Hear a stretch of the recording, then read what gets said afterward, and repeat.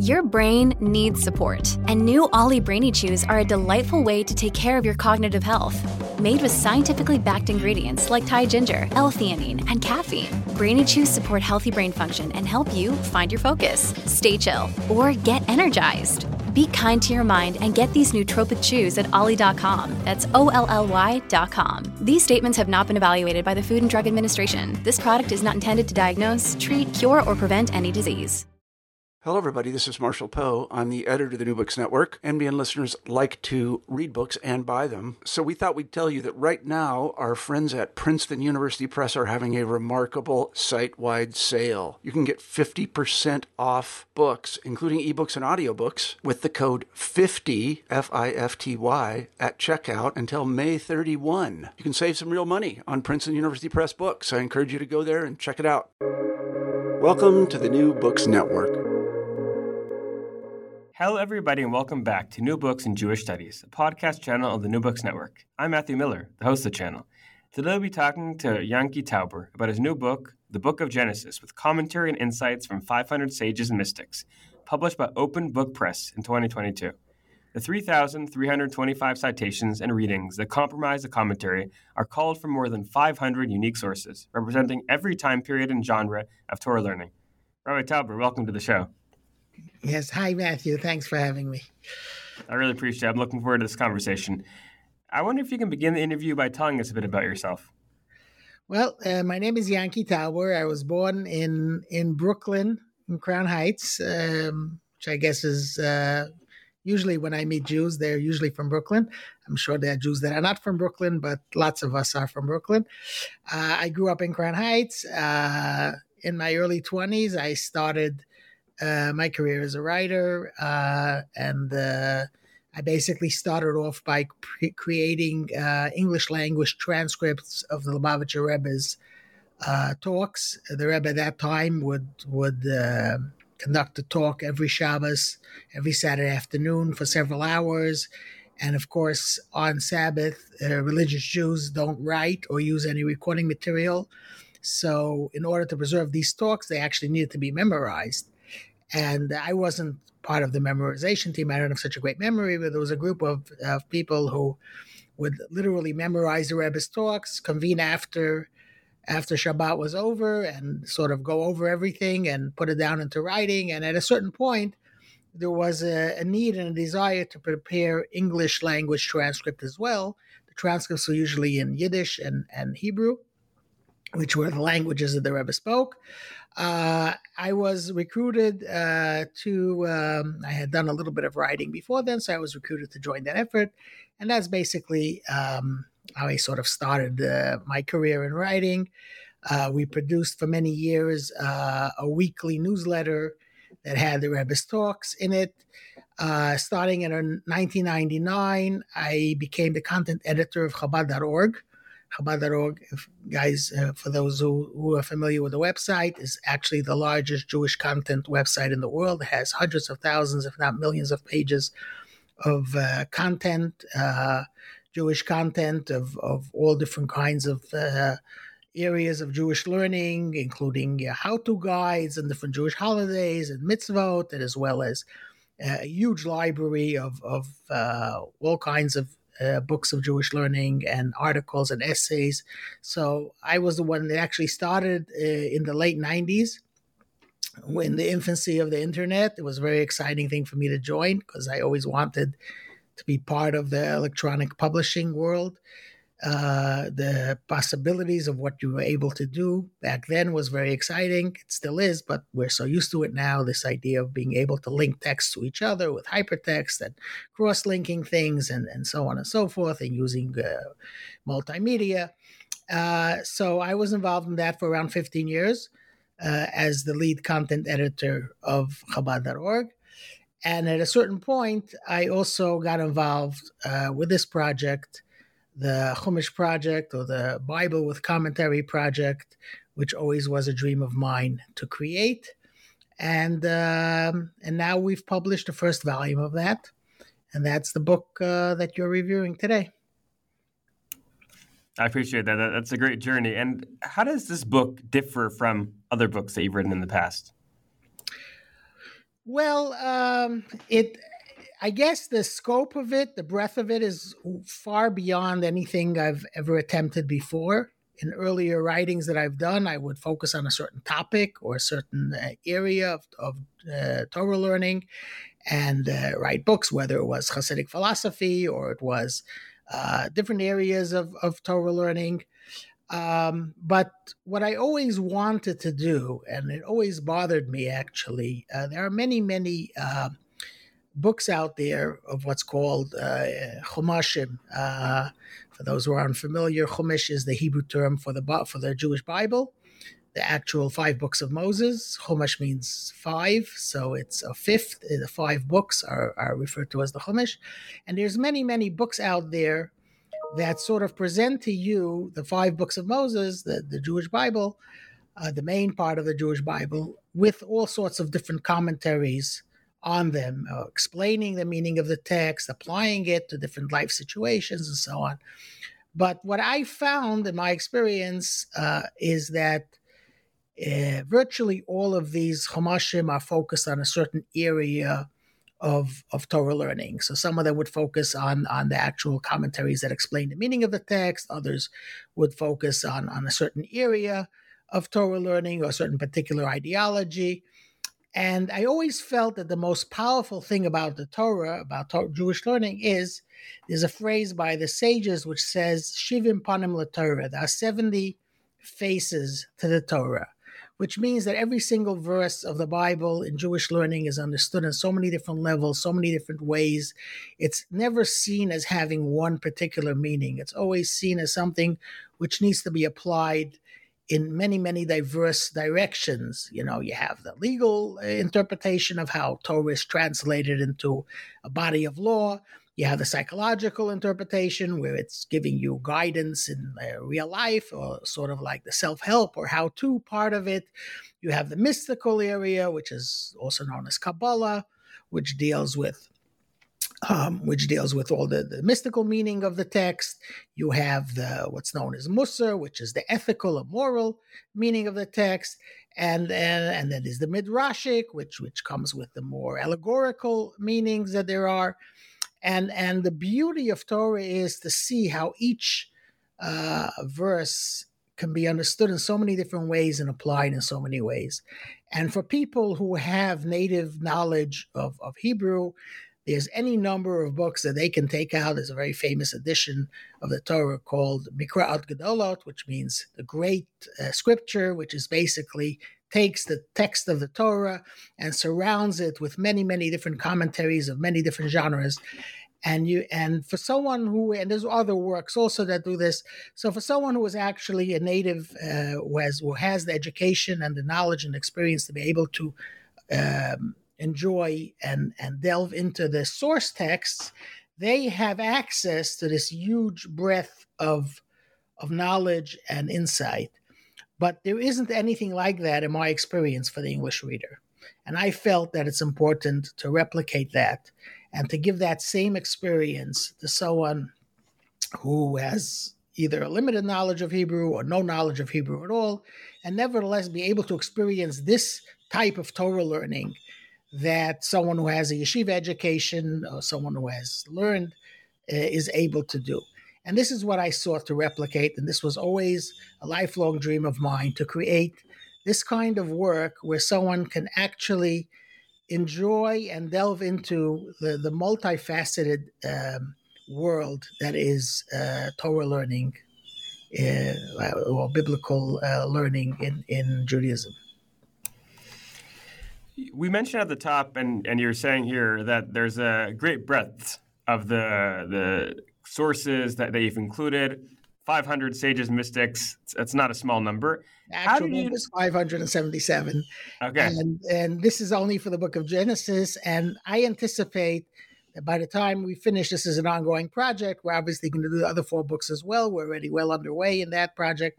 And I anticipated that by the time we're finished with the 5 books, it's going to be closer to 1,000, if not more. Okay, so there we go. It's a big project. So I think that looking at that number, it's very large, but maybe there's others, maybe there are more. How did you decide what to include and what to exclude when it came to the commentators? That's a question that I get a lot, and everyone asks me that. So obviously, first of all, anything, the Torah is actually endless. There's an online, it exists online, and it also exists on disk. It's a digitalized library of Torah commentary called Otzer HaChachma, which every year they come out with a new version that has tens of thousands of additional Torah works on it. Right now, I think it's something like 160 or 170,000 works. I first started using this resource. It's an amazing resource. I first started using it around, I'd say 15 or 20 years ago. And at the time, they had 50,000.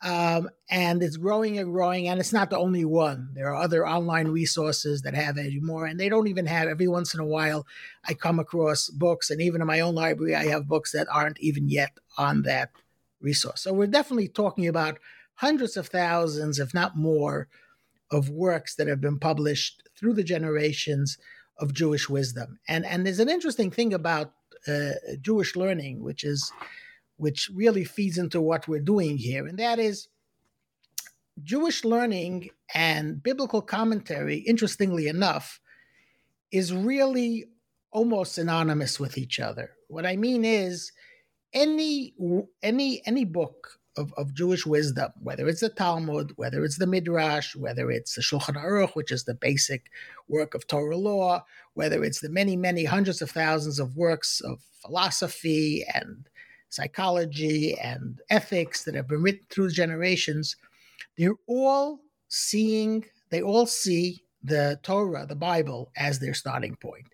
They're either a commentary on a verse in Torah, or they're a commentary on a commentary in a verse of Torah. So, for example, the Talmud would take a verse in Torah and interpret it, and then the other commentaries will come and discuss what the Talmud is saying, and then a generation later, you'll have more commentaries discussing what these commentaries were saying, and so on and so on and so on. And this has been going on for more than 3,000 years.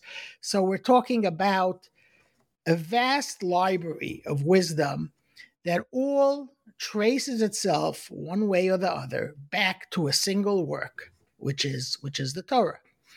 And so therefore, when you talk about biblical commentary, or you talk about works of Jewish wisdom and Torah, you're really just describing the same body of work in two ways.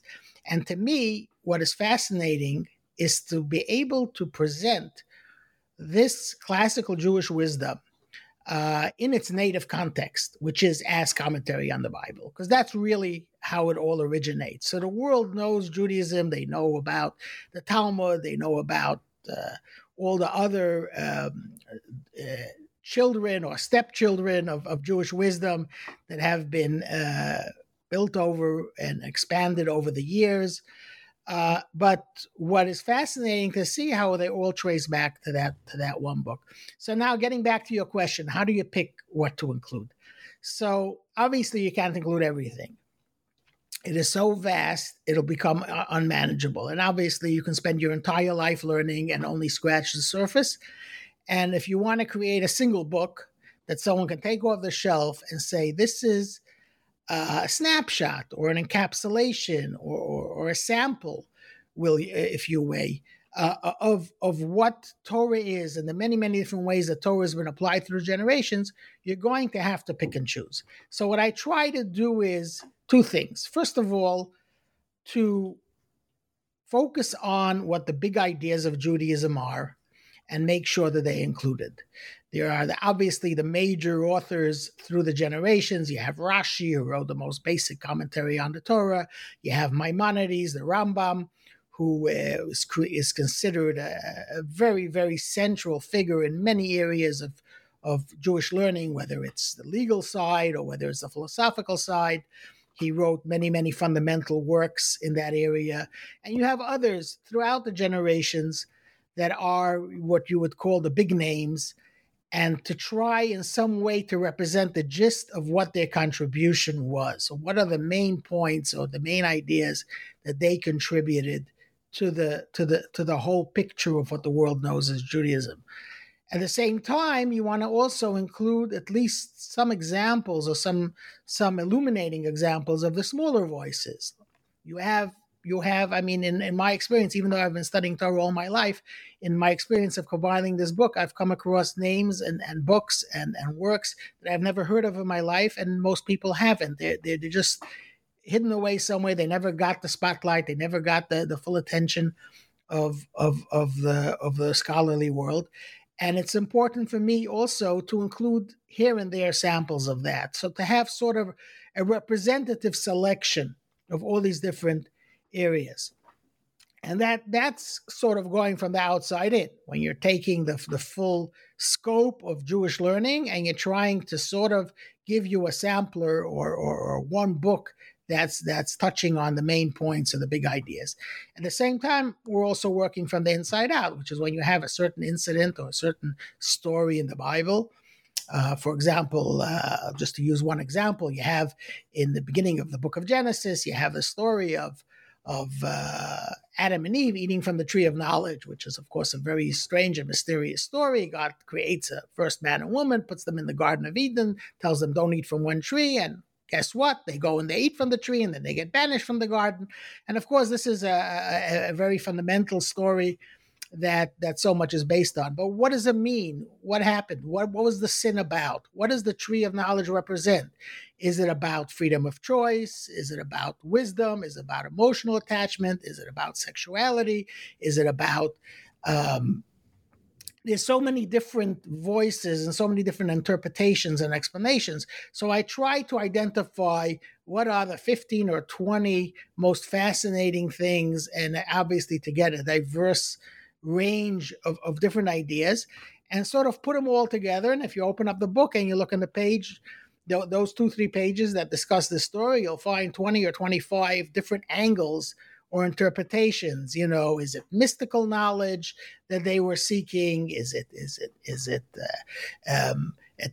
emotional attachment to things that human beings lacked before, and so on and so forth. So this is, or in the same with any other major story in the Bible, to try to present what are the various different angles of how this has been understood and interpreted through the generations.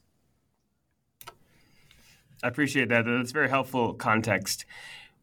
I think in some ways we've spoken to this in your last answer and already as we've been discussing.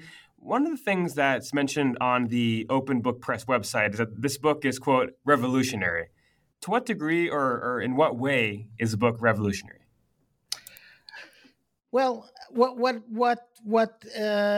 of the things that we try to do is to intervene as little as possible between the actual source texts and the audience. There's always a tendency when you're writing to explain and sometimes to over-explain and to sort of mediate and to tell the reader or the student, this is what it means, this is how you should understand it. And I feel personally that this is doing an injustice to the reader. It's underestimating the reader's intelligence, underestimating the value of what learning is. The greatest value that there is in learning is when you, as a reader or as a student, interact with the text yourself and figure out on your own what it means, and even more importantly, what it means to you. And obviously, there needs to be a certain kind of mediation. My job as the author and compiler and editor of this work is to bring these source texts to people who would otherwise not be able to have direct access to them. If someone is proficient in the actual source text, if someone can read the original Hebrew or the Yiddish or the Judeo-Arabic or Aramaic or the various different languages that these original works were written on, that is obviously the most ideal way to learn. But there's two barriers to that. One barrier is sometimes knowledge of the language or knowledge of the terminology, which sometimes can be very strange. You can understand Hebrew perfectly. It doesn't mean that you'll fully understand the passage in the Talmud or the Zohar because of the certain terminology and certain terms that you obviously need training to understand what they mean and to swim in this material. And the second challenge is time. Not everyone is a full-time scholar. Not everyone has the hours and hours and hours of time that are needed to be able to delve into these texts. And some of these passages go on for many, many pages.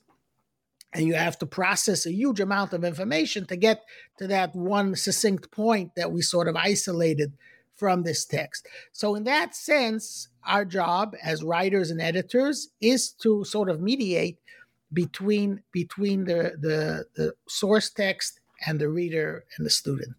On the other hand, when that mediation turns into sort of forcing a certain point of view or a certain perspective and a certain way of understanding, then I think the value that there is in this mediation is sort of diminished by the fact that you've basically, in a way, obscured the text because you've imposed your own understanding of it and your own, we all have opinions, we all have our own ideology, we all have our own way of seeing things. And instead of trying to force or even not force, but to sort of impose our own understanding of the text, I believe that it's very important to allow the reader to interact with the text itself and to reach their understanding on their own. So, for example, one common thing that I find in translations of the Torah is that in many times the actual text in the Torah is sort of obscure. It's not that clear. It requires some explanation. And what the tendency of the translator is to go ahead and explain it. But the person reading the Hebrew, they see the nuances. They see the various ways in which it could be understood. And the translator has just sort of shoehorned that verse into one particular interpretation. What we try to do in our Chumash, in our translation of the Bible, is to sort of replicate the nuances that there are in the Hebrew in the English as well. So when you read something, you say, hey, wait, what does this mean? And you have an actual word here. And this word actually has various different meanings. And guess what? The various commentators on the Bible, different commentaries, took different meanings from this verse. This gives the ownership of the reader and the student to read this verse and to read this commentary and to read this source text and sort of process this on their own and reach their own conclusions about what it means to them. I want to drill down a little bit into the translation process because that's a big part of the book besides for the commentators. How do you translate? It's a very difficult process and procedure. Were you looking at other translations? What were some of the other things that you were thinking about and tools that you used to come up with the translation? Well, I basically have on my shelf about 40 or 50 different translations of the Bible, and I look at all of them before I actually decide on how to translate a particular word or a particular phrase. And I just want to point out, I'm not saying that the approach of following a certain methodology or a certain angle on the text is not a legitimate one. It's obviously very legitimate. For example, if you were to take the text of the Torah and you would translate it according to Rashi. Rashi is accepted throughout the Jewish world as being the most fundamental, the most basic way of understanding the text. So it's perfectly legitimate for a translator to go and say, okay, I'm translating the Torah according to Rashi. And that's fine, as long as the reader is aware of what they're getting. They're getting a translation of the text according to Rashi. Now, if they'll go ahead and open up a different, let's say Nachmanides, Ramban, who lived about 150 years after Rashi, and he had a different angle on it, a different way of understanding it, it'll be a completely different translation. And sometimes they won't even understand, well, why would Rashi understand this verse meaning this, and Nachmanides understands it completely differently? There seems to be no relation. On the other hand, when you actually have the actual original Hebrew, you can see how both these meanings are there. So what I try to do is I'm using I'm being guided by two things over here. First of all, I'm looking at the many different translations, as I said, that already have been done. And secondly, I'm looking at what the classical commentaries, how they interpret this and they understood it. And obviously, this isn't possible to do in every case, but I try as much as possible to find an actual English equivalent that will sort of tolerate or point to these various different meanings. So, I mean, this all sounds very abstract. I'll give like one simple example. There's a very common word in the Bible, in the Hebrew Bible, ki. Now, this word ki is a very versatile word, and it can mean many, many different things. In some contexts, ki means that. In some contexts, it means because. In other contexts, it means when. Sometimes it can mean but. Now, obviously, you can therefore take many verses in the Torah and understand them in different ways. How are you going to translate the word ki? So now what does the translator do? The translator basically has to decide, how is this verse going to be understood? How is it going to be interpreted? And then they decide, in this case, in this context, does ki mean that? Or does it mean because? Does it mean when? Or does it mean but? So what would be a word in English? English also has words that are nuanced and can mean different things. So one solution is to consistently, and in most cases, and obviously it's not possible in every case, because in some cases it just won't work, but I would say in 95% of the cases, you can simply translate the word ki as. And when you say the word as can mean because, right? When I say I was late as I missed the train. Now it's obviously a little bit more ambiguous. If I would say I was late because I missed the train, okay, then that would be clearer. But when I say I was late as I missed the train, it also can be understood as meaning I was late because I missed the train. But that same word as could also mean that, or it could also mean when, right? I was walking down the street as I saw XYZ. So I'll give you an example in the Torah where that word ki will has actually been understood in different ways, and by translating it as we sort of cover the different applications. So I'll give you an example where it describes the death of Rachel, right? Jacob's beloved wife Rachel dies while she is giving birth to Benjamin. Okay, and this was a very tragic event in Jacob's life. Those who are familiar with the story, Jacob worked for 7 years in order to marry Rachel because he loved her. And first he meets her at the well, he falls in love with her, he works for 7 years. Then his father-in-law, which is the ultimate biblical figure of Laban the deceiver, tricks him and gives him the other daughter, Leah, instead of Rachel. And then Jacob has to work another 7 years in order to marry Rachel. And then for many, many years, Rachel is barren. She doesn't have any children. It's very tragic. And at the end, she finally has a child. But then when she gives birth to her second child, Benjamin, she dies in childbirth. And then Jacob, of course, buries her on the side of the road and builds this monument, which the Bible says stands to this very day. And actually, you can go today in Israel near Bethlehem, and you can see the actual tomb of Rachel, which is to this very day a place of prayer for Jews and so on. So what does the Torah describe? The scribe says how Rachel gave birth and she had difficulty in her birthing. And then as she was having this difficult birth, the verse then says, and I'll read it in Hebrew, Vayhi b'tzeis nafsha ki mesa, v'tikra shemoi ben oini, v'aviv karoloi ben yamin, which in English is and it was as her soul departed, as she had died. She called his name Ben-Oni, which means the son of my sorrow. And then his father called him Benjamin, which means the son of the right. That was the only one of Jacob's children that was born in the land of Israel, which was very significant for Jacob, and so on. So the words ki mesa is sometimes translated because she died. In other words, the Torah is telling us that that the reason that because she died, that's the reason why he was named the son of my sorrow.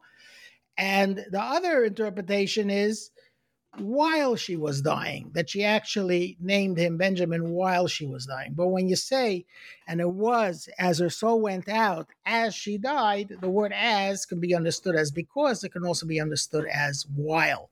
So this is just one example of a certain ambiguity in the text that if when you find a right English equivalent, you can sort of preserve that multiple kind of meaning. Another quick example is the word sefer, okay, which can sometimes mean a book. It can sometimes mean a story. It can sometimes mean history. It can sometimes mean a number. Okay, these are all very, very diverse meanings for one word. So one approach is to every time the word appears to translate it according to the context, or you can translate the word sefer as account. Now, the word account can mean a story. It can also mean a book, and it can also mean a number. So these are just some examples of the efforts we're making to sort of preserve the richness of the Hebrew original in the English translation. I appreciate that. I think it's helpful to have that context and understand the difficulties in translating and to either preserve or to remove ambiguity. It's never a simple matter, so that's really helpful. I want to look and think about the book itself. I think it's always difficult in a podcast medium because we can't actually see the book. So in that sense, definitely encourage people to check it out, buy it, look at the openbook.press. When I look at the book, it's very beautiful. It's aesthetically very pleasing. It's a nice coffee table size book, quite large and heavy. How did you come up with the aesthetic elements and come to decide that this is the way that it's going to look and feel? So it's good that you bring this up because this is a book that I think the design is almost as important, if not as important, as the book itself, the content of the book. And I'm not a designer myself, but I am very, very fortunate to have a partner in this endeavor, whose name is Baruch Gorkin, who's really a master designer and typographer. He actually created a special Hebrew font specifically for this project. He's created many, many other famous Hebrew fonts. As a matter of fact, I believe the Arial font that's used in Microsoft computers was created by him like 30, 40 years ago. About 30 years ago, I believe. Anyway, but there are also a lot of illustrations and charts and graphs and maps in this book as well, which he created, which are very helpful for processing complex information. But one of the things that we really try to do with this book is to really make it usable and accessible to a very wide range of audiences. Like I've had people who've been studying Torah all their life, literally, who are greater scholars than myself, who have spent decades delving into Torah scholarship, who for them, they tell me this book is an eye-opener. It's something which they learn so much from. And I've had people who've never opened up a Jewish book or Hebrew book in their lives, literally, saying they've found this usable and accessible. So how do you make a book usable, and not just usable, but relevant to such a wide range of users? And the key to this is actually what Baruch calls multiple access points. We created a page, and the format of the page here is very significant, both how the Hebrew runs, how the English runs, how the different commentaries are put on the page. There's different areas, and this allows the reader to sort of zero in to whatever they're looking for. In other words, there's so many different ways you can use this book. You can use this book the way that instead of having the anthology of commentaries, rather than being a running anthology, is actually broken up into actual bite-sized pieces, each one being a paragraph or two, most of them. Some are run a little bit longer, but the vast majority of them are just a few lines long, or maybe a paragraph or two long. And you can read each of these commentary citations could be read completely on its own, and the reader comes away with an insight, with an idea, with a fascinating view, simply by reading that. Or you can read a string of these commentaries that runs for a page or two and see how each one builds on the other one, and each one basically together, they give you a full multifaceted picture. Another thing that we did was we separated out two different types of biblical commentary. If you read all biblical commentary, falls into one of two categories in a very generalized way. And the way I look at it is there's what does it mean? And then there's what does it mean to me, which are two completely different areas of Torah. A lot of biblical commentary is very technical. A lot of biblical commentary deals with, okay, what exactly does this word mean?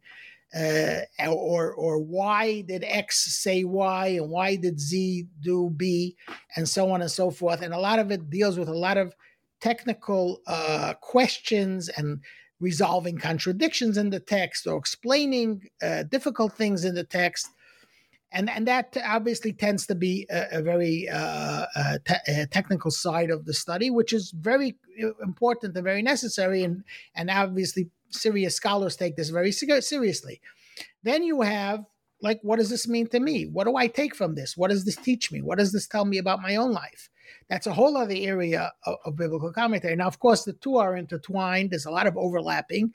And the second is really deriving from the first, because obviously first you have to understand the text. And once you understand what the text is saying, or the many different things that the text is saying, then you're going to be able to apply it to yourself. But what we did was we created two areas of commentaries. If you look on the page, there's a shaded box called Lexicon and Notes, which deals with the more technical side of it. And there you'll have, in a very, very concise format, you'll have a single word or phrase, and then we'll bring the many, many different ways that it's understood. So sometimes you'll find a word or phrase, and then you'll find 3 or 4 or even 5 or 6 different meanings or interpretations of how it's understood. But that's isolated in a separate box. Someone who gravitates to that and wants to pursue that technical side of things goes there. And then you have the actual body of the commentary itself, which consists of much more relatable. Here we're quoting different commentaries of how they understand the psychology or the deeper mystical meaning or the legal application of what the text is saying. And of course, you can also read both and see how they overlap with each other and how one informs the other. So this in other ways, and then we have also for example, each parsha, which is a section in Torah, has a supplement, which is the midrashic supplement, which contains longer narratives, which are, if they were actually included in the commentary, they would sort of make everything else less accessible, but they're also very critical parts of the Torah. Then we have each parsha also has an overview, which sort of pulls together the various different commentaries that are on this parsha and sort of creates a cohesive narrative out of some of the major things. And like we said, we prefer to intervene as little as possible between the source text and the reader. At the same time, we recognize there are some readers who would like to see a more cohesive approach to things. So that's has its own place. It doesn't interfere with the rest of the book. But if you want to go ahead and just see some kind of overview that's going to pull together everything that's in this section of Torah, you'll have that. Then we also have addendums in the back of the book that deal with more complex issues and analyze them and so on. So the bottom line is you have many, many different ways of accessing the book, and one does not interfere with the other. One does not impinge on the other. And therefore, whatever you want to use this book right now, wherever you are, or whatever you want to do right now you just want to spend 5 minutes, or right now you want to spend 3 hours, you have all these options available to you. And that's, of course, facilitated by the design, which is a hugely challenging task. And this is something which I believe Baruch has done in a very masterful way. It definitely is masterful. It's really a work of art as well as a great literary work. One of the things I'm curious about is, we mentioned before that this is first book of the Bible, first part of a series which is already underway. And this is also the first book for Open Book Press. What is Open Book Press and how did it come about? Well, Open Book Press came about, it's basically founded by myself and Baruch, and it came about in order to produce this project. We realized at a certain point that if you want to do something and you want to do it the way that you feel it needs to be done, you really have to do it yourself. One of the reasons why we basically have this freedom of not following any particular agenda or not following any particular ideology is because we're an independent organization. Obviously, the common thinking in projects like this is, well, you have to get funding for it. And so who's funding it? So the person who's funding it is also going to tell you how to do it or what to do. So even though I'm not a fundraiser, it's definitely not what I've done in the last 30 plus years of my career. At this point, I realized if I want to do this the way I want to do it, I'm going to have to find the funding for it myself, which is what we did.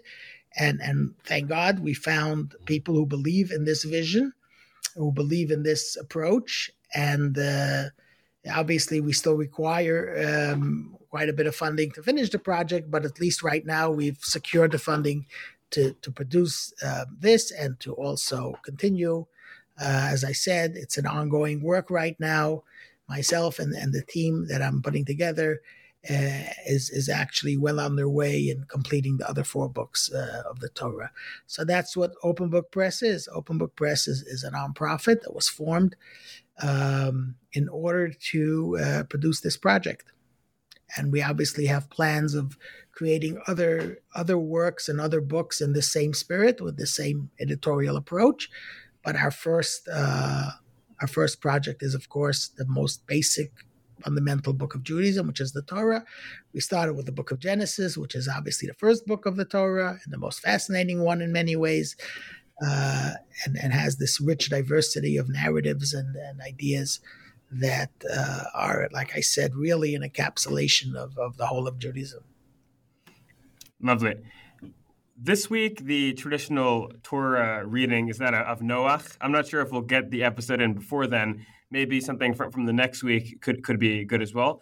Are there any insights from these current Torah readings that you could share with us that could help us give a taste and flavor of the book itself? Okay, so you know what? I'll shoot for next week, which is Lech Lecha, which is the third parsha. The Torah is divided into 54 parashiot, which are 54 sections or readings. And this is part of the annual Torah reading cycle. Of course, there's a maximum of 54 weeks in any particular Jewish year. The Jewish year, as some of you know, varies in length because we have years of 12 months, years of 13 months. That has to do with the lunar nature of the Jewish calendar, which is not like a secular year has 52 weeks, and that's the way it is. A Jewish year will have anywhere between 48 and 54 weeks in it, or actually, well, not 48, but 48 parsha readings. So you have an annual Torah reading cycle in which every week you study and read in the synagogue on Shabbat, but also throughout the week we're studying this parsha. And this is a way, is a famous saying by the founder of Chabad, Rabbi Shneur Zalman of Liadi, that a Jew needs to live with the times. And what he meant when he said a Jew needs to live with the times is not, to follow the latest fashions, but what he meant was live with the weekly Torah reading. That should be your sort of spiritual guide for the week. So next week, we're going to read Parsha Lech Lecha, which actually begins the story of the Jewish people. The first 2 parashiot, Bereshit and Noach, tell the story of humanity as a whole, the early history of humanity, the creation of man, and the subsequent, Adam and Eve, and Cain and Abel, and then you have in Noach, you have the story of the flood, the story of the Tower of Babel. But then we start with the first Jew. Okay, so and it starts off. It opens up with God speaking to Abraham. And he's telling Abraham, go from your land, from your birthplace, from your father's house to the land that I will show you. And this journey of Abraham starting out to the land of Israel by God's command is basically where the story of the Jewish people starts. We've been journeying ever since, and it starts off with this journey. So I'll just share one commentary string, is what I call them. in this very opening verse of Lech Lecha, there's an interesting phrase here where God doesn't tell Abraham immediately where he should go. He appears to Abraham and he says, go from your land, from your birthplace, from your father's house, El haaretz asher areka, to the land which I will show you. And then Abraham gets up. At that point, he was still called Abram. Later, God changes his name to Abraham, which is a whole other narrative. And he gets up and he follows God's command without even knowing where he's going. And God basically shows him where to go. How is he shown where to go is a whole separate discussion, different ways that the commentaries understand and explain how he was guided to go where he went. But the interesting thing is, to the land that I will show you. So why do it this way? Why not just tell him where he's going? So there's I'll bring 3 or 4 different explanations for this. One of them is from the Kuzari. The Kuzari was written by Rabbi Yehuda Halevi in the 12th century. It's one of the most famous fundamental works of Jewish philosophy, where he basically expresses the whole theology of the Jewish people. And one of the major themes of the Kuzari is the centrality of the Holy Land to Judaism, how the whole of Judaism is centered around the Jewish people's relationship with the land of Israel. And basically what the Kuzari writes is, he says, all prophecy occurs in the Holy Land or for its sake.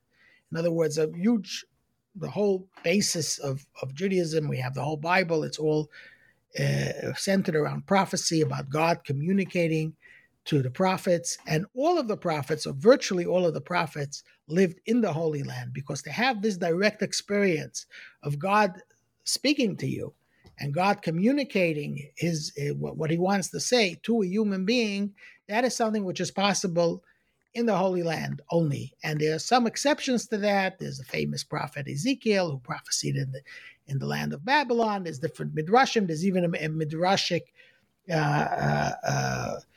there's even a midrash that says that every time he needed to prophesy, an angel would carry him to the Holy Land and he would prophesy there. That's obviously a very extreme interpretation. But even when he did prophecy in Babylon, it was for the sake of the Holy Land. He was describing what will happen in the Holy Land. He was describing the third temple. He was describing other things that will happen in the Holy Land.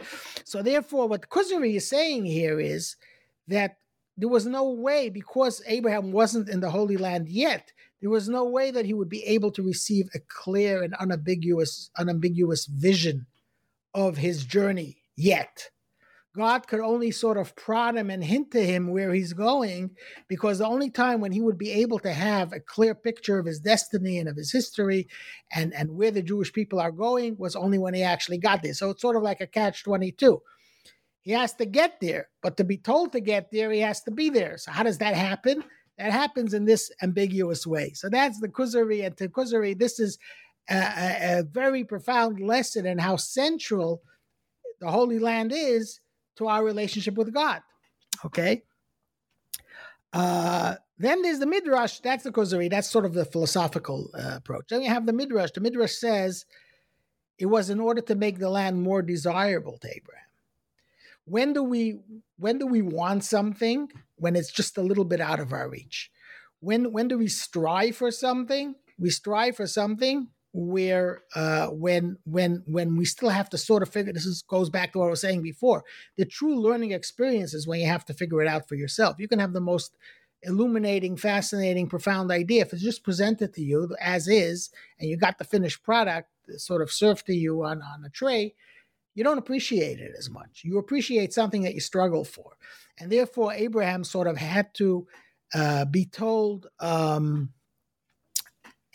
to sort of learn on his own where he's going in order to make the land more appreciated to him. That's the Midrash. And the Midrash says another thing also. He says God wanted to reward Abraham for every step that he took. In other words, when you follow the will of God, there's obviously great reward for your obedience and for what you've done. But if it was just one instruction, go to the land, XYZ, and he goes, so he did sort of one mitzvah. Here, every single step of the way is a new mitzvah, is a new good deed, a new act of obedience to God, because he doesn't know where he's going. Every step he's taking is in response to the divine call, go. So that is another profound insight from the Midrash. Then we have a fascinating insight from Reb Nachman of Breslov, the famous Hasidic master. And he says, in the life journey of every person, even of the most righteous, there must be doubts and uncertainties. It is only by searching through the confusion that a person attains true heights. This is a fascinating idea that we usually think, well, the easier things are, the more straight things are, the more smooth things are. This will allow us to we can reach true illumination and tranquility. And Reb Nachman is saying the opposite is true. It's only when you're struggling, and not just struggling, but he's talking specifically about doubts. In a person who has no doubts, the person whose faith is pure and simple, and he just accepts everything at face value, is not having that same depth of connection with God than the person who's doubting himself even. Where am I going? I don't even know where I'm going. How am I even going to get there? That is all part of the journey that brings us to where we want to go. There are other insights on this verse. There was another insight from the Lubavitcher Rebbe, in which the Rebbe says, it's fascinating that the very first communication by God to the very first Jew is go, lech lecha, go you.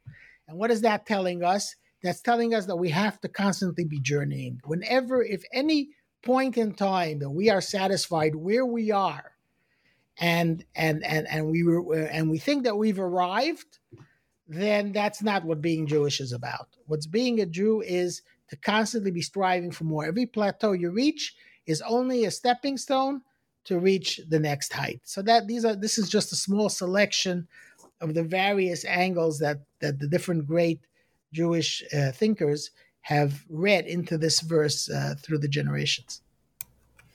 Thanks a lot. I really appreciate that answer and everything you've said. Appreciate the insight and the erudition.